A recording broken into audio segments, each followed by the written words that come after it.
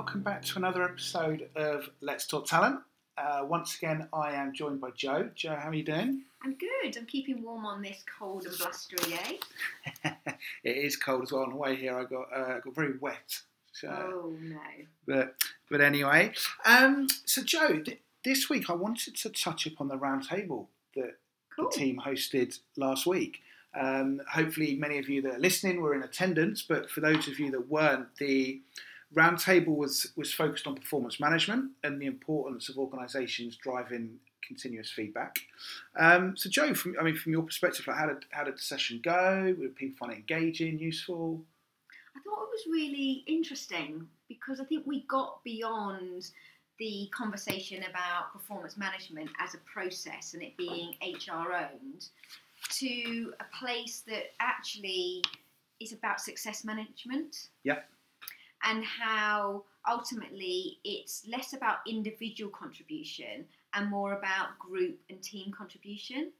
Interesting. Which I think is a real trend that's coming out, that there's lots of people that are taking away the process, so not thinking about it just as an annual review or then moving to check-ins and then moving it much more to sort of business owning it rather than HR. But the biggest thing that I think I took from that was how organisations are starting to think about it as collective contribution. Yeah. Rather than thinking about, okay, so we've got to look back at an individual's performance and kind of rate them against a sort of arbitrary list of, with a 1 to 3, 1 to 5, 1 to 4, whatever you take your fancy, and much more thinking about the contribution to the business. So one of the examples, the person that was took the session was Jason Boyle, who's working at TalkTalk. We used to work together. And he talked very much about how they're thinking about one team and the one team mentality and how they're doing away with individual rewards. So they're decoupling it from reward completely and making it about overall performance in the organisation. And I really like that because there it's all about everyone contributing to the success of the organisation and allows you as a line manager to then have a conversation about that person's career, what they're good at, what they love, what they don't like, and how you can then contribute to their success in the success of the wider business. That makes sense. And were you finding, obviously Jason shared a good example there from what you're saying, did you find that the other delegates, were they thinking along similar lines when it comes to performance management? Yeah, we had a varied group of people from, big companies like Sony to more sort of startups like Juco. We had Capita there as well. So everyone was really willing to contribute. And that's why we really set up the roundtable. So if anybody wants to come, then we've got one again in May. So please, look at our website and sign up.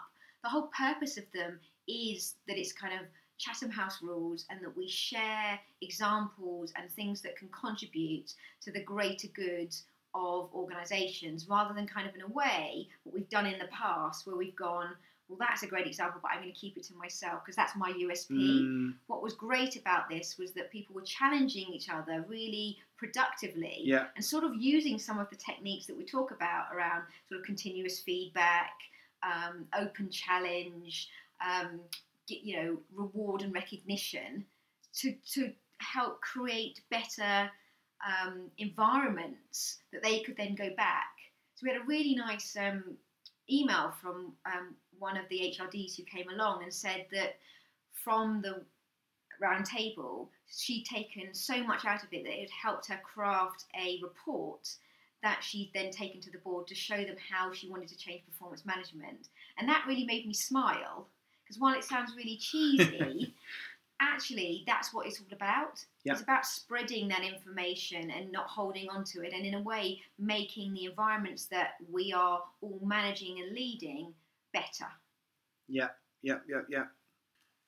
And Jo, were there any specific kind of challenges, pain points that delegates came up with?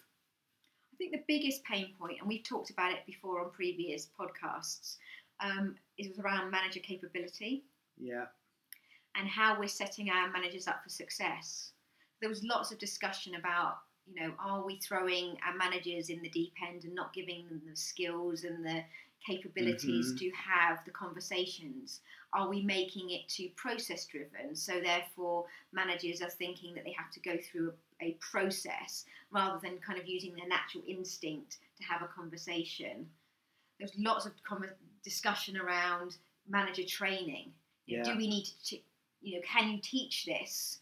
Or actually, are you not allowing people to try and alliterate and create natural cycles? And what's your thoughts on that? Can it be taught, or should it be that latter bit you said there? See, I think you can teach people, because I think everybody intrinsically, when they're a manager, wants to do the right thing. So I think you're tapping into that kind of will. And we've talked about it, kind of for me, the three parts of skill, will, and confidence. But I think that we are overloading our managers with too much to do. And I think automation, with the work days and a lot of the systems, are taking it down a line that is too process driven. And it doesn't feel organic and natural to me. So I think you can teach people. I think there's different ways to do it. I don't necessarily think workshops are the right way. I think, video, I think reading, learning by example, mentoring can really help. But I also think we need to trust our managers more. And I think what came out for me is that as HR, we're still trying to control. There's still this kind of command and control that we've got to teach our managers how to have a decent conversation, rather than creating an environment that allows people to be themselves, and as HR be there for support and challenge rather than as teacher and as moderator. And do you think that's easy to do for HR? I think it is in some businesses. So I think definitely see that more organically driven by the tech, in the tech, tech startup, tech environment, because they're so used to giving each other feedback. So they do this, they do the stand ups, and it's natural part of the way you sprint. So it feels more organic and real. I think in the bigger businesses, which are perhaps more traditional, so we heard from Sony, and while they would love to be more organic, it doesn't fit the culture that is set from Japan. So the biggest lesson that I learned, I think, from the round table was that in thinking about performance or success management, it has to fit your culture. Right. If it doesn't fit your culture, it will never work. And that was the biggest learning that I took, was that there are so many, you can read on LinkedIn, you can link on Harvard or Inc. or Forbes. There are so many articles about doing away with ratings, annual versus check-ins. Think about what fits within your culture and then create it with your people. Rather than command and control, this is our process, we're doing it all on Workday, just do it. It's not that one size fits all. And I think that was an eye-opener to me, because we've recently, and we talked about it on another podcast, I work with EU Networks, we really designed their process, their bonus and their performance process that fitted their culture. But we did that by doing a lot of discovery up front. So survey, focus groups, interviews with the managers, and then came back and replayed that to managers and leadership teams so that they could understand before we even started designing it. Whereas before, what I think a consultancy would do, would they go sell you a product, here's what we can do for performance management. That's not answering the question. The exam question is, how do we create their question was, how do we create a high performance culture? Right, let's answer that question. The process and the approach comes directly off the back of that. That makes sense. It makes sense. Absolute sense. Absolute sense. So on previous podcasts, we've shared what our thinking is in terms of what makes good performance management. and you mentioned Jason's story from TalkTalk. Were there any other interesting insights that came out from some of the other delegates around what good performance management meant to them? So that's a really good question. I think a couple of things that stuck with me was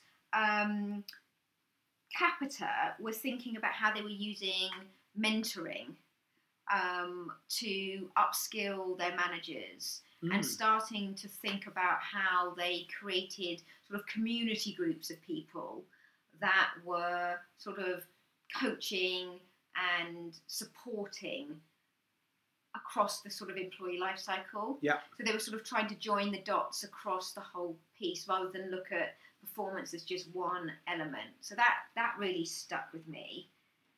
The other thing that really struck me was how many businesses were decoupling reward. Interesting. So they were looking at different ways to reward people and that not be linked to the performance management process.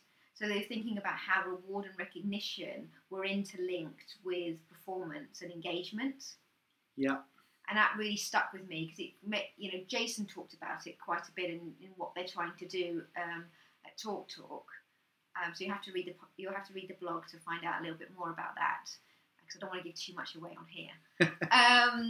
But it really did stick with me that there's more people decoupling because it was driving the wrong behaviours. Yep. And that's always struck me as quite a critical part of how you move it from performance to success management, because success isn't measured by money. Yeah. It's much more about value. Yeah. And value is not driven, or I don't feel valued just by money. Value is as a whole mixture of things, whether you've given feedback, whether you feel you're on a stretch project. Yeah, it makes sense. So I really like the concept and hope that more people are going to sort of take a step back and, in a way, decouple rewards and think about it collectively rather than just as an individual contribution. Because I think that team thinking and the way that people work more collaboratively together is a way of taking it a step further to be much more about performance holistically rather than performance between you and I. Whether it feels more objective to me than subjective if you and I are just having a conversation. Yeah, it makes a lot of sense. Makes absolute sense. You mentioned in there a blog. So there's an accompanying blog that's been written about the roundtable. So do check that out on the website letstalktalent.co.uk. And the next roundtable you mentioned is going to be end of May 30th. Yeah, May 30th. We're just figuring out what the topic is going to be, so don't want to spoil that. I want you to keep coming back and kind of looking at the website. Let's be honest here. So in the next, I would say next week, 10 days, there'll be more information about that. But if you are interested and you want to keep that day free, then please email us at info@letstalktalent.co.uk. We'll make sure we send you an invite. Perfect. And obviously the whole topic of performance management, we've been covering a number of recent podcasts on this subject. So please do check out the library of podcasts on the website for further podcasts on performance management. So Jo, thank you. Thank you. And thank you everyone for again downloading. We really appreciate it, and look forward to the next podcast. So speak soon.